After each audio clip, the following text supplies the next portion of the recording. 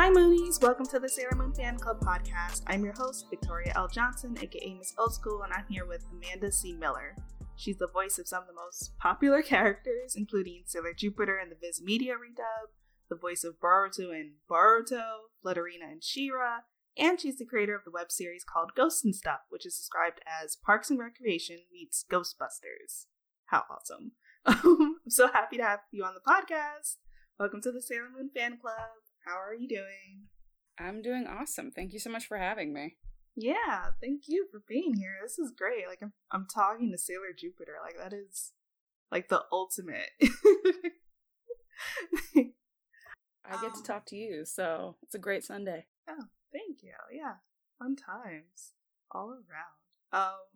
So what was your first memory of watching Sailor Moon? So, I remember I saw it on TV in France because that's where my mom's from, and so I was visiting my grandparents, and I was probably in like third or fourth grade or something like that, and I saw this show, and there were these like colorful haired girls, and I was like, what is this? And there's like glitter and magic, and I think the episode I came in on was probably one of the most confusing when you didn't know what they were talking about, because at the time I didn't speak French. I do now, but they were like, it was the episode in Sailor Moon R where Chibiusa finds her mom in like the quartz or the crystal, and it's like, mommy. Yeah. And then I'm like, wait a second. That chick's in the crystal, but that chick's also standing next to her. What's happening? Right. So, yeah. That was my first one, but later when I came to the States, I watched it in English, and I was like, oh, okay, I get it now. Right. How further along was that? So we moved back to the States in 5th grade, so I think it was when Toonami was just starting. Right. So I think they started it from the beginning then, so I kind of got to actually see everything in context. Did you like put two and two together with like, oh, this is that show I saw in France?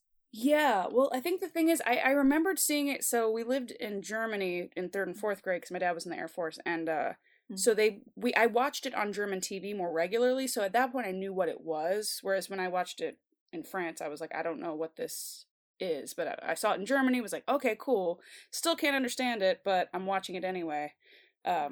So then the third time was the charm, so by when I moved to America, that was when I finally understood what I was watching. Right. Did you have like a Sailor Scout or a Sailor Senshi that you wanted to be, or you pretended to be, like all of us did? Oh yeah, like Sailor Jupiter was actually, like, no lie, she was the one that I identified with, because I moved around a lot as an Air Force kid, so I was always the new girl in school.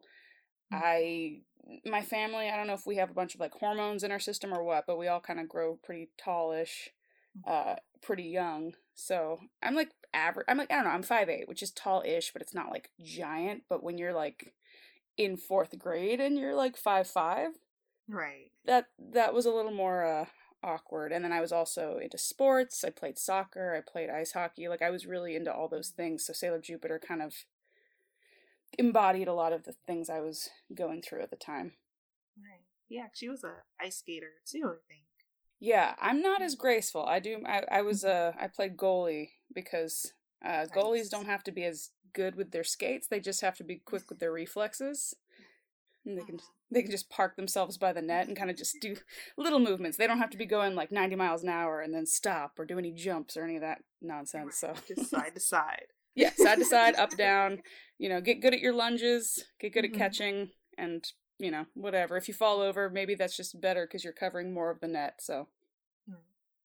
So how was it like first off, auditioning for Sailor Moon, and then later on getting the role of Sailor Jupiter, especially since that was the character that, like, you wanted to be when you were younger? It was pretty surreal because it was like 2014, I think, and, I got an audition from this studio that I only worked with once before. I worked on like a one day on a video game for like Marvel Heroes.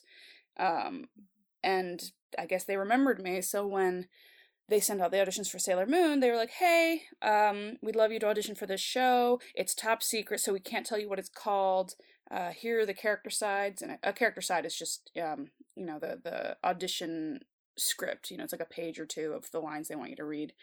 And they didn't really do a good job of hiding the show, though, because even though they were said, oh, we can't tell you the name, the audition sides were labeled as the characters, like Sailor Moon, Sailor Jupiter, Sailor Mercury. And I the wonder sides what this is. Yeah, the sides were pretty much like all the attacks, like, you know, you're like Jupiter, Oak, Evolution, and all that stuff. And then a monologue for each of the characters that was pretty much like, you know, my name's Makoto Kino, and I blah, blah, blah, blah, blah. So, I don't know if they just didn't care to hide it, or if they didn't realize that it was as popular as it was. But, I was kind of baffled, because I had heard at the time that they were going to be doing Sailor Moon Crystal, so I figured that's what this was for.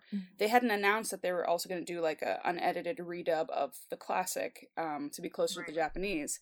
So, anyway, basically, I auditioned. I auditioned for all 5 girls, and then Queen Beryl and Luna, and because that's what they sent me. And I recorded it in my closet, because that's what you do as a voice actor. You're like, there's clothes in here. It absorbs the sound. Yeah, it was very, very professional. But yeah, I auditioned, I sent my MP3s back in, and I kind of forgot about it. And then a couple weeks later, I heard some voice actors, we were at a party, and they were like, oh, so did you remember that top secret thing that went around? Like, everybody knew what it was.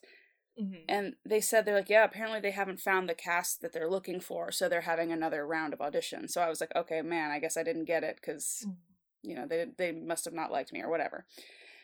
And then, like, a couple weeks after that, like, I got an email from the head of the studio being like, hey, so if there was to be an announcement of some sort at Anime Expo this year, would you be available?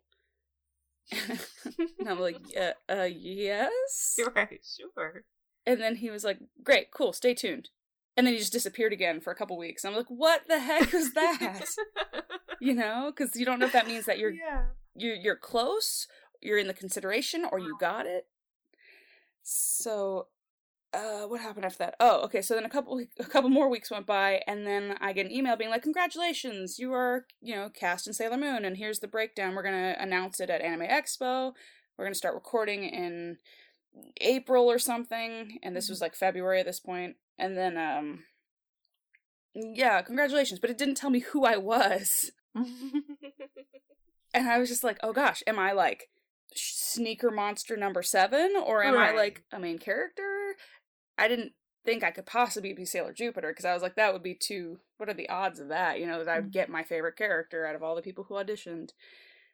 And then finally, after like April passed, I was like, they said they were going to start recording in April, and I haven't gotten any emails. Did they like fire me or something? And they're like, oh, no, your character, Sailor Jupiter, doesn't come in until episode 25. And I like lost my mind. Right.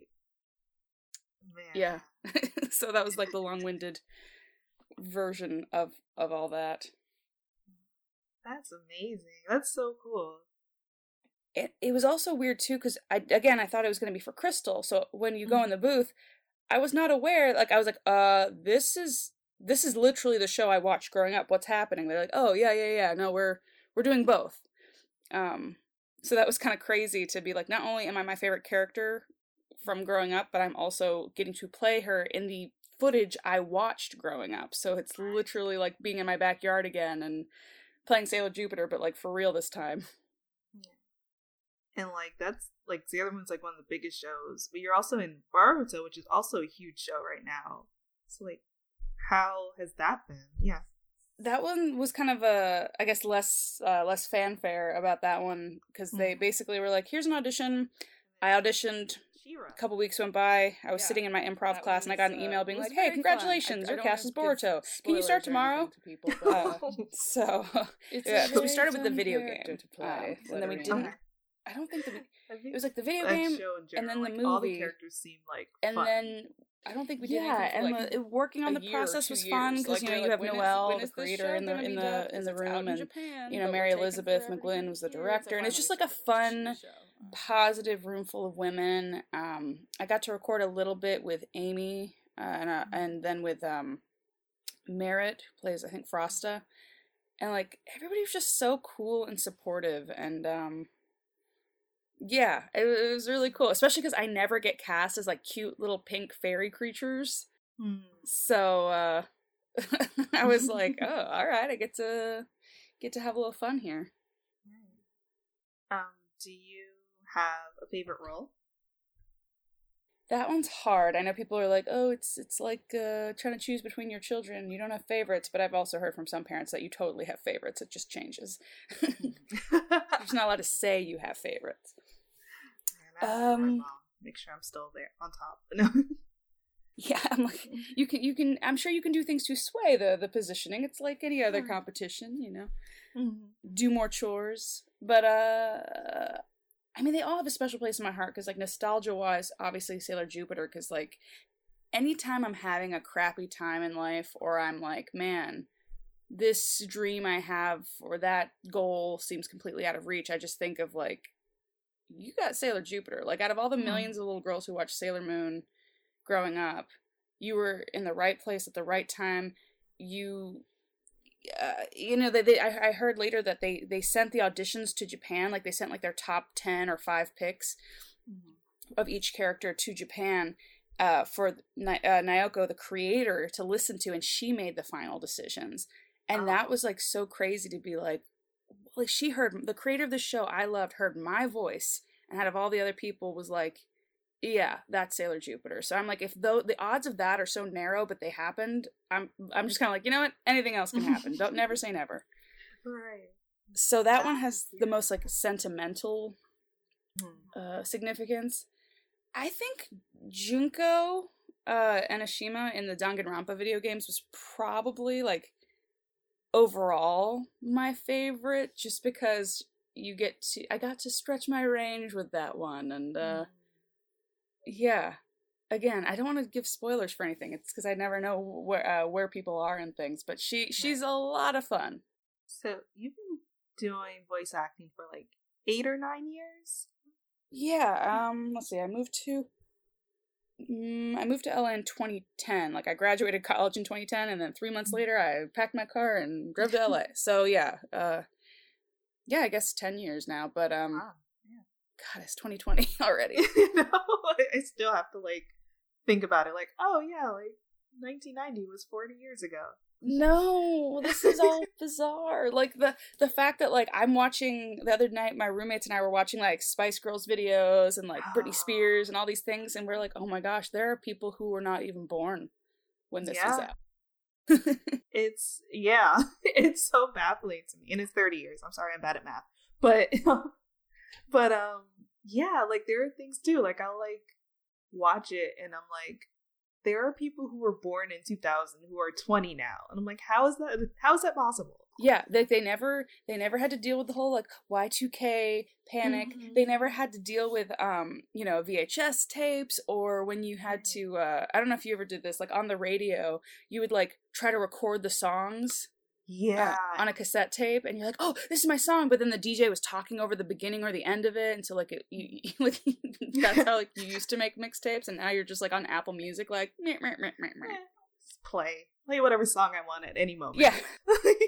Like they have Spotify now. Yeah, that still baffles me because like I remember Usher's Burn. I loved that song, and I like tried to record it so many times, and you always had to like be like always ready, just hit record and catch it at the beginning so you can get the full song.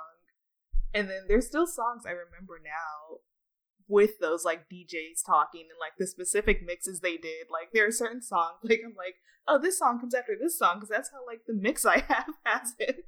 Yep. Oh, I miss that. I mean, like I don't miss the lack of technology. Like I like having the internet, because when I was a kid you couldn't do projects because you had to actually go to the library and like look at an encyclopedia for things. Yeah.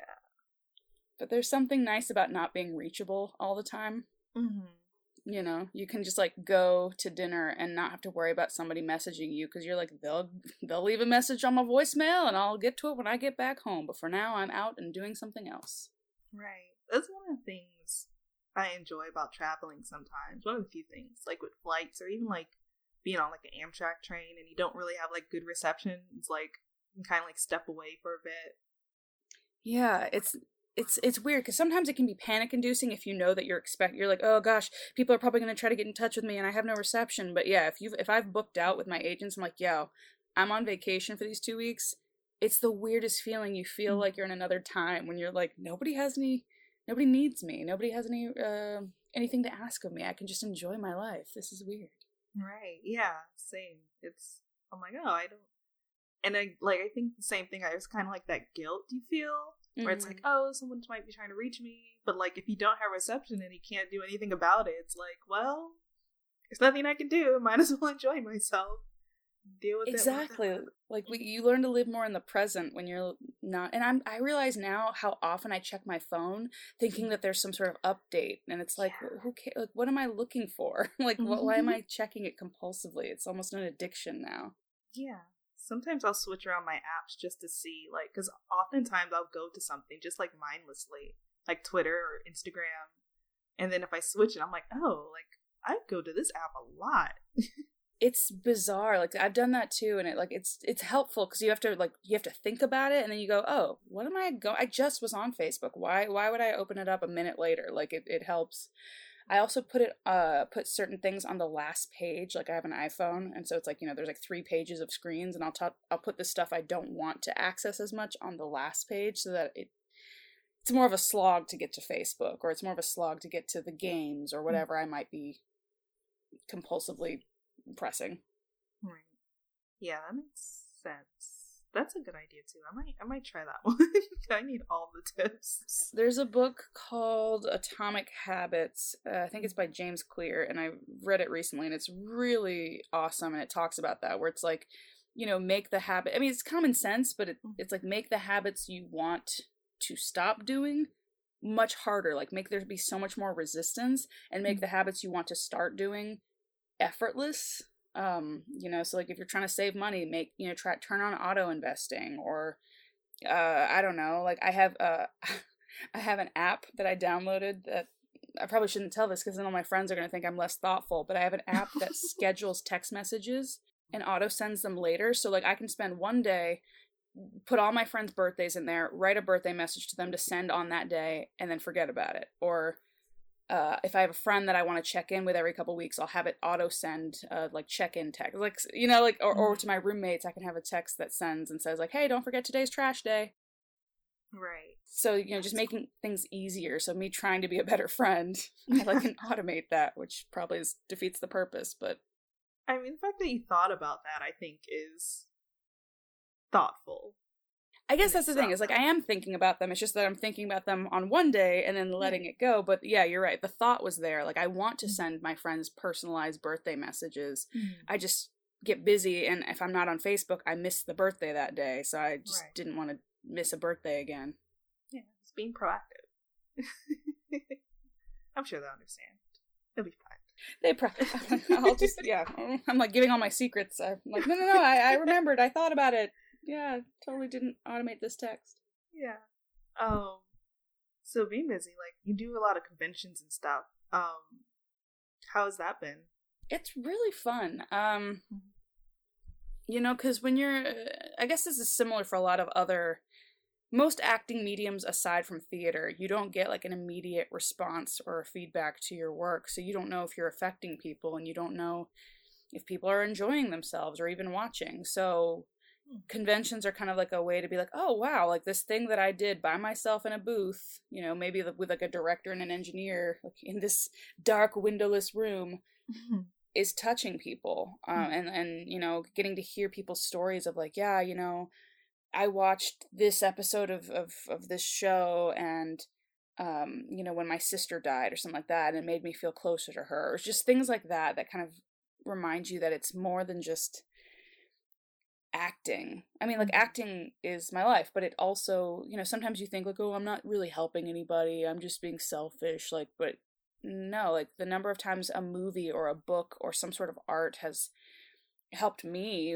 through depression or whatever, like art really can save lives. Like not, if you got a broken bone, go to the doctor, but yeah.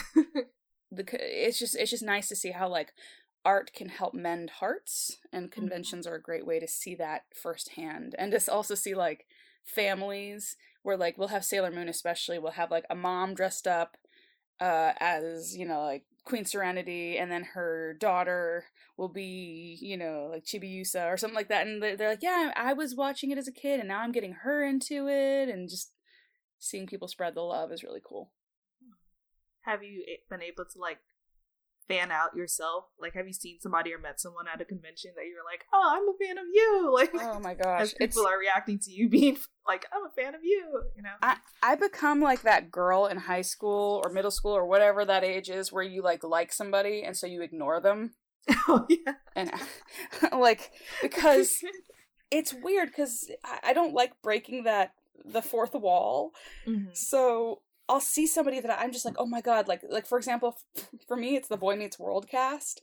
Yes. I loved them so much growing up, and it felt like they were my friends. So it's weird because, like, I don't want to talk to them because if I talk to them, and I'm sure they'll be lovely, but I know that they're not Corey and Topanga. They're, you know, was it Danielle and Ben, and I'm sure they're again lovely, but I don't want to break that illusion that I grew up with these friends, especially because I you know, I moved around so much. They were like my consistent friend group that I had. So yeah, that's the weird thing. It's like I've seen them in so many cons in the green room, and they're just sitting at a table together, and it'd be so easy to go over and say hi, but I'm like, why? Let them be who they are, and they'll it always surprises you who you're gonna freak out about because you'll think it's gonna be like the big A-list actors like Jason Momoa or whatever, and like he's very pretty. But the people that I actually get like emotional about tend to be people from my childhood. So like Brendan Fraser walked by at a con recently, and he like waved at me, and I was just like, oh my gosh, like. But again, didn't like go up to talk to him. Or David Tennant. I've been like so close to him so many times and never like actually said anything because I'm just like, you're my first doctor. I don't want to. Right. Because also there's like a weird code of operation where, you know, backstage at the green room at cons, everybody kind of understands like, don't fan out back here. Like we're all trying to just eat lunch and be.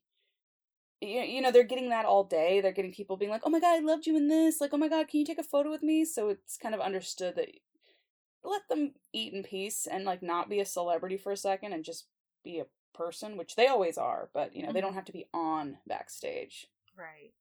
That makes sense. And I think it's the same for me because I've interviewed like celebrities and stuff, but I think Boy Meets World, seeing that cast was like the biggest like fan moment. Like eyes like have stars in them.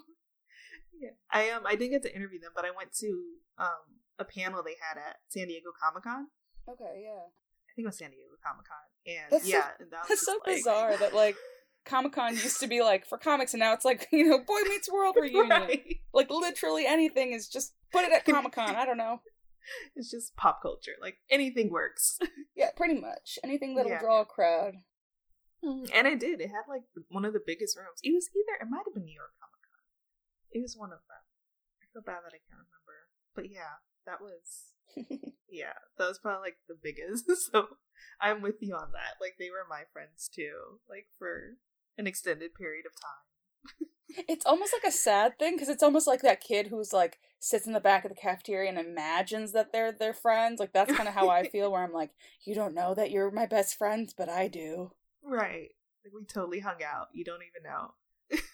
Like every night. Yep. Yeah. Have you had what's been your hardest role to play so far? I'm trying to think.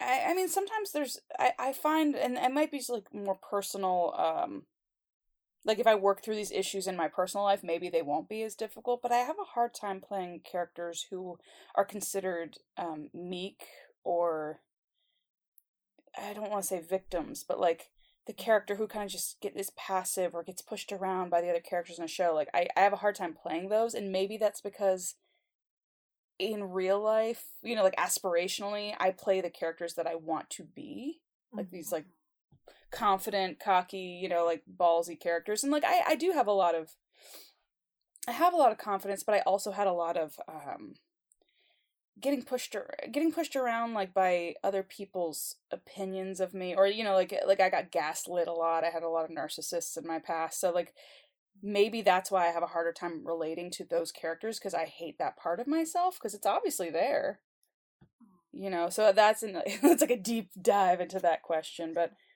I also have a hard time with parts. So I'm mixed race. So my dad's from Louisiana, so we got some black, white, and Native American in there. Mhm. And in voiceover, they're trying to, which is a good thing, they're trying to get more ethnic specific casting, where if a character is something, they would like to try and get an actor who also is that as well. Mhm. The problem is they forget that ethnicity doesn't always mean culture. Right. And so they'll be like, well, you're kind of black, play this character. And I had one time where they were like, can you play like we originally envisioned this role would be played by Queen Latifah. Oh wow. And I was like, and you hired me? Like, Yeah. Like I don't know, it's just interesting. Like, so those roles can be hard because like they want me to put on something. Because first of all, I'm like, that's not, like, they're like, can you sound a little, and they won't say blacker, but they'll say, like, and they don't say urban anymore. They've learned that that's not okay. But they'll say, I had one guy who was like, can you be a little sassier, can you, like, shoot from the hip, you know what I'm saying, sister girl? And it was so offensive. I was just like, it was like an 80-year-old white dude. I'm like, I mean, look, I know that I sound like as urban as, like, I don't know, a pumpkin spice latte, but I'm pretty sure you also aren't the one to teach me how to do it either. Yeah. Ew. It's so cringy. It was so cringy. So those roles are hard because I'm like, there's people who actually could do this with integrity, whereas for me, it's like almost guessing as well. I feel like it feels like, I don't know, I guess it can't be cultural appropriation if I'm part of that, but I don't know, maybe it is. Like, it feels like I'm putting on an idea of somebody, and I don't feel comfortable with that. So that's another scenario that's a little harder for me. Like an authenticity type of thing. Yeah, because I have friends who actually, well, it's interesting because with acting, like, I have a friend who like plays, he's on In the Dark. He plays Darnell, and his character's like, a thug with a heart of gold. But the funny thing is, Keston himself, he's like, he had to learn how to do that because his mother's Haitian, like his family's from Florida. So it's just funny that like the industry wants you to be a certain thing, like their idea of a certain group of people, but like he had to learn how to be that because that wasn't part of his culture. I don't know. Sorry, I'm probably just going into weird territory now, but I too am Haitian and from Florida. So. Oh, what? It's like, yeah. That's so funny. Yeah, like his so he could do like island stuff with authenticity because he's like always mimicking his mom, and but he's like, I had to learn how to be urban because he is the. If you ever hear him talk, he's just like, he's always got a big grin on his face, and he's kind of, I don't know if nerdy is the right word, but he's just like a big goofball nerd. Mm-hmm. So it's just weird to see him play roles where he's like, holding a gun sideways and doing all that stuff that Hollywood thinks is, they're like, yes, this is what this demographic acts like, right? Yeah, that's how it is. Yeah. So you're talking about ghosts and stuff, right? How did that come about? I love the description. It's like Parks and Rec meets Ghostbusters because I love both of those things. Yeah, I love Parks and Rec a lot. It's one of the few shows I've rewatched multiple times and still like holds its value every time. And I guess it's because like, some shows you watch because it's like you're watching it for the plot, or like, oh, the twist ending, but once you know it, there's no rewatch value because what the plot is. Whereas Parks and Rec was one of those shows where it was about the relationships, so it has so much rewatchability because you love the people and you would see them do anything. Like, you'll watch them go camping, you'll watch them try to open a nightclub. Like, it doesn't really matter what their job is, it's the people and the way they interact with each other that was fascinating. Right. So I wanted to do a show like that basically, was, they have a job and they're ghost hunters, but like the ghost hunting was going to be secondary. So it's like the ghost hunting would be a way to facilitate the storylines between the characters. Like there's an episode where one of the characters' uncle died, and it's Dia de los Muertos, and that character, like, they go home to his family, and they're like, he's really depressed because his Theo's gone, and so the others like try to pretend to they try to pretend like one of the characters is possessed by his Theo to like give him closure and say goodbye. So it's like it's less about the ghost and more about like what these people are willing to do for their friends. So yeah, and I also just loved like watching ghost hunting shows growing up, even even though I'm pretty sure half the time they were just like, what was that? And there was like nothing there. Right. But I loved the fact that they would do a whole hour-long investigation, and then at the end they'd sit down with the owner and be like, yeah, your place is super haunted. But they wouldn't actually like get rid of the ghost. They'd just be like, all right, have fun. So let you know. Yeah, just so you know, just FYI. So in the first episode, you kind of have an homage to that, where he's just like, what are you gonna do about it? It's like, we're not the freaking Ghostbusters. Like, good luck. Right. So yeah, that's kind of how that came about, and I filmed it with a couple friends. There's a bunch of voice actor friends in it, and I kind of got halfway through the show, and then I ran out of money because I was making it myself, and I did not understand that this stuff costs a lot of money to pay your crew and feed people and get costumes and rent equipment. So I have the next 6 episodes of the season planned, but I don't know if we'll be able to do it without the money, and it's also been 4 years, so we're all probably a little bit fatter now. Wow, yeah, that might be hard. I mean, they did what was it? Like Wet Hot American Summer? That's true, and it's supposed to be a prequel to the previous thing, right? Right, and they're older, and it's the prequel, yeah. So I mean, anything is possible. That's a good point. Yeah, we could do a time jump like Parks and Rec, where they jump forward like 7 years or something. Oh yeah. So yeah, because it's fun. But now I live in Atlanta. KG still lives in LA. Emily and Jonathan live in Portland. So it's like we'd have to reassemble the troops, and that might be a little expensive. But I just want to do it. I want to do it so much because I have like a musical episode planned. I got all sorts of fun stuff in my head. That sounds super fun. Do you have any advice for people who want to create a web series or to get into voice acting? So, yes. Voice acting. Let's see. Web series first. I was a little too ambitious with my first project. I think when you're starting out, you should do something easier, like something that's maybe takes place in like one location or a location that you can get. So if you have a family member who runs a restaurant, great, you can set it in a restaurant. But if you don't have somebody who runs a restaurant, you'd probably have to rent out the restaurant, and that's going to cost you money. And try to keep your costs low on the first one, because I put probably like $8,000 into it, and like you're not going to get your money back, odds are, most likely. You should do it for fun, but don't do it as an investment strategy of being like, yeah, I'm going to make this web series and then HBO will pick it up, because that could happen, but odds are it won't. So just, I'm trying to think of what else. Keep your costs low. Yeah, and you're going to make mistakes. Like, there's going to be a learning curve. Even if you think you're doing everything perfect, on the day of, something might happen, or it might rain, or there's going to be things that get in your way. So if you invested, $100,000 into something, that's probably gonna stress you out a lot more if things go wrong than if you are just filming something with your friend and it's a little lower stakes, and good things happen when you take mistakes and just be like, all right, well, let's get creative. How can we turn this into something cool?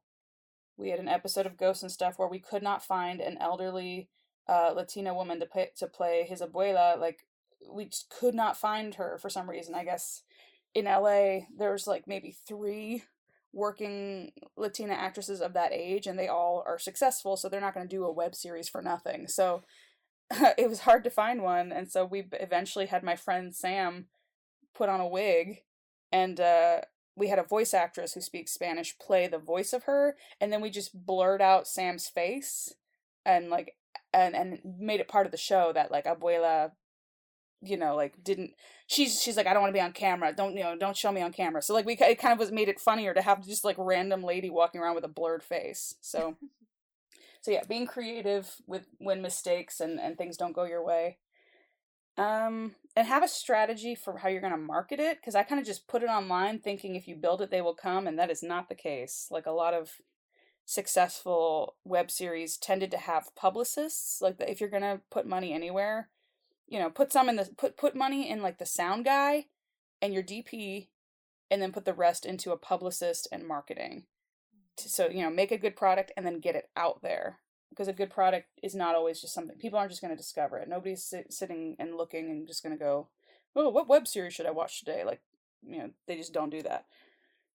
So yeah, so that's web series, or just like creating your own content. And then voice acting, I always recommend being an actor first, because people don't seem to understand that voice acting is acting. It's in the name. And it's actually harder, I think, to voice act than a lot of the other acting mediums, because if I'm doing a play, I have costumes, or I'll have set to climb on, or I'll have music or other actors, to play off of. So, same with on set, like on a movie set, unless you're doing green screen. So I would say voiceover is like the equivalent of seeing that actor who's by themselves on a set and pretending that they're talking to a million people with a green screen. Like, that's the equivalent. You have to put all the entire burden of the imagination is on you when you're a voice actor or, green screen on camera actor. So you have to flex your imagination muscles, and acting classes are probably one of the best ways to do that. Because acting is basically just saying, what if? Like, what if I was a 13-year-old boy who's the son of the Hokage? Or what if I was a dragon with, a speech impediment? Or, you have to be willing to suspend your disbelief and play anything. And be like, yep, I'm totally running up a volcano and then jumping in and then getting spat back out. And you have to be able to do all that with just your voice. So theater classes, I think, are probably the best, because they teach you not only how to act and do that what if, and flex your imagination muscles, but they also have movement classes. Because I'm very physical in the booth. Like, when if I'm in a scene and I'm supposed to be running and jumping, like, I'm actually pretty much doing that. Or learning how your instrument changes if you hunch your shoulders, or if you stick out your pelvis, or like whatever, like wherever the character lives. With Boruto, I find that I'll like end up with my leg on a chair like Captain Morgan. Like, I'll be standing and kind of put my one leg up, because it's like puts me in a position to feel more like, yeah, I'm the cock of the walk, or whatever that phrase is. So, and then they also have voice classes when you're doing a theater degree or theater training, which are so helpful. They teach you how to really hone your instrument and be able to place your voice in different places.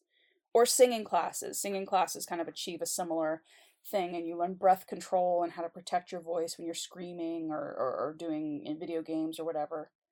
So once you've got the training, I recommend taking voiceover specific classes, because then those will teach you mic technique. They'll teach you how to, what to do when you're in the booth and what not to do, but they'll also teach you how to do different reads for different mediums, like commercial voiceover versus animation versus video games, and even the differences between commercial, radio commercial versus TV versus, different brands. Like, you learn how to be able to be a chameleon, and then you'll make a demo after that, once you've kind of figured out what you're best at and what your selling points are as an actor. Like, if you've got like a quirky voice, or if you've got a voice that's very authoritative, or if you've got a sexy voice, you can sell luxury cars and perfumes and stuff, like, you make the demo reel. It's a minute long. That I'd recommend taking your time with and splurging on, because people have long memories. So do a demo reel with like a professional who can like produce it for you and make it sound like it's real stuff. Like, it should sound like it's pulled from real spots you've done, even though people know that you're starting out. It's just understood. And then you submit to agents and casting people. And then the agents, ideally an agent would sign you, and then that's kind of where it takes off from there, because the agent will get you access to bigger and better jobs, bigger video games, bigger commercials, and then you just kind of audition and until you start booking and people start knowing who you are. And even then, I think Yuri Lowenthal, who works all the time, said that he might audition 300 and something times in a year and maybe book 11. So be prepared that it's...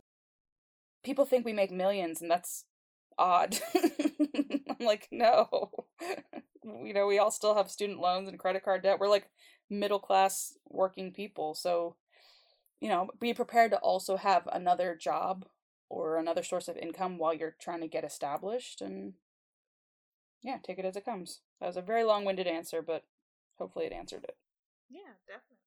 I feel like, I don't know if this next question would kind of fall into that, but so at the end of Sailor Moon, she had a Sailor Moon Says phrase that she would kind of give some advice about like life in general. So if you can do like Amanda Miller Says, or what would it be?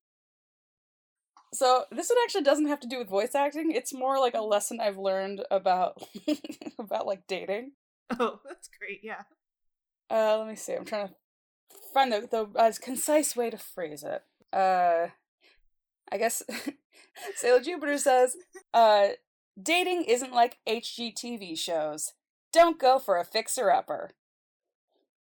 That's my advice, because I've learned like, you should just date somebody and take them as is, because most people don't change. Mm-hmm. So, if you're like, well, he's great, but he's an alcoholic, which is what my last guy was. It's like, hey, maybe wait until he, maybe if he gets sober, great, but like, don't bank on that, or don't be like, well, he's great, but he doesn't text me back, and he doesn't really want to be exclusive, but I can make him love me. Like, nope. No, you cannot. Like, yeah, just, like, don't be like, well, like when these people, they walk into a house and they're like, well, I want to knock down all these walls and redo. It's like, no, if you got to rebuild the foundation of this person that you're looking at, they're not for you. Like, the right person for you, they may not be perfect, but they'll be move-in ready, as I'm using this analogy of HGTV. Like, they'll be like, yeah, I can live with that. Like, yeah, maybe there might need to be a little new paint. Maybe they need to learn to put the toilet seat down, but for the most part, I love them as they are, and not trying to change them or make them love you. Yeah. This is gonna be super not as great, but I would also add that to clothes, because there's so many times I'll shop for something and I'll find like a shirt. I'm like, oh, this would be really cute if I wear it with this specific outfit. Or like, or if I cut off this one part, or if I do this one thing to it, and it's like, you're gonna spend money on this outfit that you're gonna have to alter. Like, just don't get it. Yeah, I do that all the time where I'm like, oh man, well, I stopped doing it because I started like Marie Kondoing my life, where I'm just like, does this bring joy as it is? No. Versus being like, well, if I just, like you said, if I hem this here and maybe, take it in here, it's like, do I know how to do that? No. Then I'm not going to do it, and then it's not going to bring me joy, so don't do it. It's just like, Yep. So, yep. Men, clothes, and houses. Do not. Yeah, like, be willing to be surprised in your search for men, clothes, or housing, where you're like, oh, I thought I wanted this, but I actually kind of like this little weird nook over here, or this veranda, or the quirkiness of this old house or something. But like, yeah, if you got to be like, well, I wanted a beachfront property, but I can't find it, and I have a scarcity mentality, so I'm just willing to settle for this little shack on the side of the road. Like, don't do it. You're not going to be able to fix it up into a beach house, so it's not going to make you happy. Beach will not automatically appear next to your Yeah, exactly. Like, no matter how hard you try, the odds are the beach won't automatically appear, and if it did, it's probably because the world's ending and the streets are flooding in a river of blood. Yeah. That got really dark very quickly. Yeah, no. Then you have other issues to worry about. Yeah. Then your property tax and your beachfront property are like the last thing you're going to worry about. Yeah, you need to start preparing for the apocalypse. Oh, I'm so behind. I haven't... I gotta make my tinfoil hats. Or is that more like Aliens? I don't know if that's apocalypse. It might happen at the same time the way that things are going, honestly. I saw a post this morning that was like, when aliens drive by Earth, they lock their car doors or something like that. like We're the Bad Neighborhood or something. Right. I believe it, 'cause, yeah. That's fair. Yeah. I've seen another one where it's like the Earth is like, oh, I got humans, like fleas. Yeah, pretty much. It's like the way what we're doing to it. Like, yeah, I feel so anxious even when I throw away like a piece of plastic where I'm like, well, I know that I could recycle this in California, but here in Georgia they don't recycle this particular type of plastic, but this is probably going to live in the earth forever, and it's going to be my fault, and the earth's going to remember, like, Amanda, why did you do this to me? And I'm going to be like, I'm sorry, Earth, I didn't know. Right. Yeah, I try to recycle, and then I figured out that you have to soak the labels off, or else it like takes more work for them to actually recycle it. And I'm just like, is there nothing I can do? The labels? I'm like, I've never done that. I did. I know that you have to clean out, you know, like if there's anything sticky or whatever, like you have to clean out the crap, and then also that bottle tops tend to be stuff that you just have to throw away, but the bottles themselves you can usually recycle. But apparently not if I leave the label on. And if it's soiled, like if it's like a piece of, like a, you know, pizza box, you can't recycle some paper that's been soiled. I didn't know that. Well, there goes all my pizza boxes. I mean, who knows? Maybe they could, but I heard that like if it's been soiled with food, just throw it away. Yeah, that makes sense. I think. Yeah, I'm sure it's like the sticker residue of the bottles. Like they just more work for them. But hopefully we'll figure this Earth thing out. We're adulting. We're like trying to adult with the Earth. We're like, I gotta get my Earth together. Right, basically. So, meantime, while we do that, what's next for you, and where can people find you? Oh, let's see what's next. I'm doing the TV and film thing in Georgia, or I'm trying to. So like I just auditioned for like a series regular on a CW show, so that would be cool. Awesome. Yeah, who knows? There's a million people that audition for these things, but so hopefully TV and film would be on the docket. Yeah. But right now I'm writing a couple projects. I have a feature, I'm writing a feature that's going to be a Louisiana Creole, because that's where my family's from, or my dad's from, like a horror short that takes place in like the late 1700s. Oh, nice. And yeah, it's like a supernatural horror thing. It's gonna be real cool, but I don't know how to describe it outside of that. But yeah, and I'm working on writing a couple TV pilots, so we'll see if those actually can go anywhere. But yeah, I have a sketch coming out soon.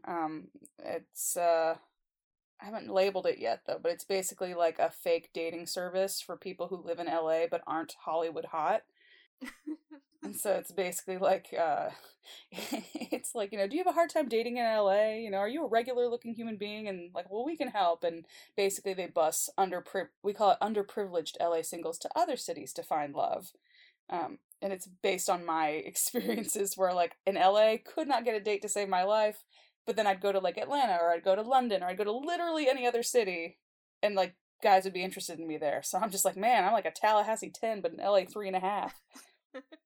So the sketch will be about that. So that'll come out on my YouTube and on my Instagram and Facebook and all the social medias. Which I guess I should share, shouldn't I? Yeah, you want to. Okay, well, Facebook and Instagram, it's at Amanda Celine Miller, and Celine's my middle name, so Celine. And then on Twitter, it's Amanda_Celine, because the Amanda Celine Miller is one character too long for the Twitter username. So, YouTube, I think it's Amanda Celine Miller Comedy. And I'm sure I have other ones that I probably have not updated. I think I have a Tumblr, which probably is also Amanda Celine Miller. And yeah, come find me there. I think I'm more active on Facebook and Instagram. Okay. But yeah, come say hi. And also, I feel like if the creator of Sailor Moon was like, you are the chosen one for the voice of my series, I would just like have the biggest ego about everything. You're like, a million people tried out for CW. I'd be like, oh, I'm gonna get this. Creator of Sailor Moon said I'm good. I mean, it is. I think it's good to have that attitude because I really do think that what you put out there comes back to you. So if you're like, you know what, I believe this is possible. It's almost like everybody else is like, well, if they believe it's possible, I guess it is. Because like, I have no for TV, I have no co-star credits, which are like the little tiny credits you use to build up to get bigger and bigger parts. Yet I've auditioned for 2 series regulars in the past 6 months. Like, I don't know why. To me, it's, you know, usually you can't audition for series regulars until you have a bunch of roles. for TV and film under your belt, but I just happened to be the right, like, in the right, whatever they were looking for. And, I might not necessarily book them, but just being considered. So you're right. It's like, if I can do that, anything's possible. Right. Yeah. Believe in yourself. Yeah.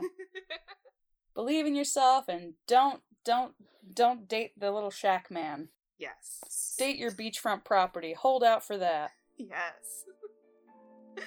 Thank you again for being on the show. This was really fun. My rambling didn't bore you. No, it was perfect.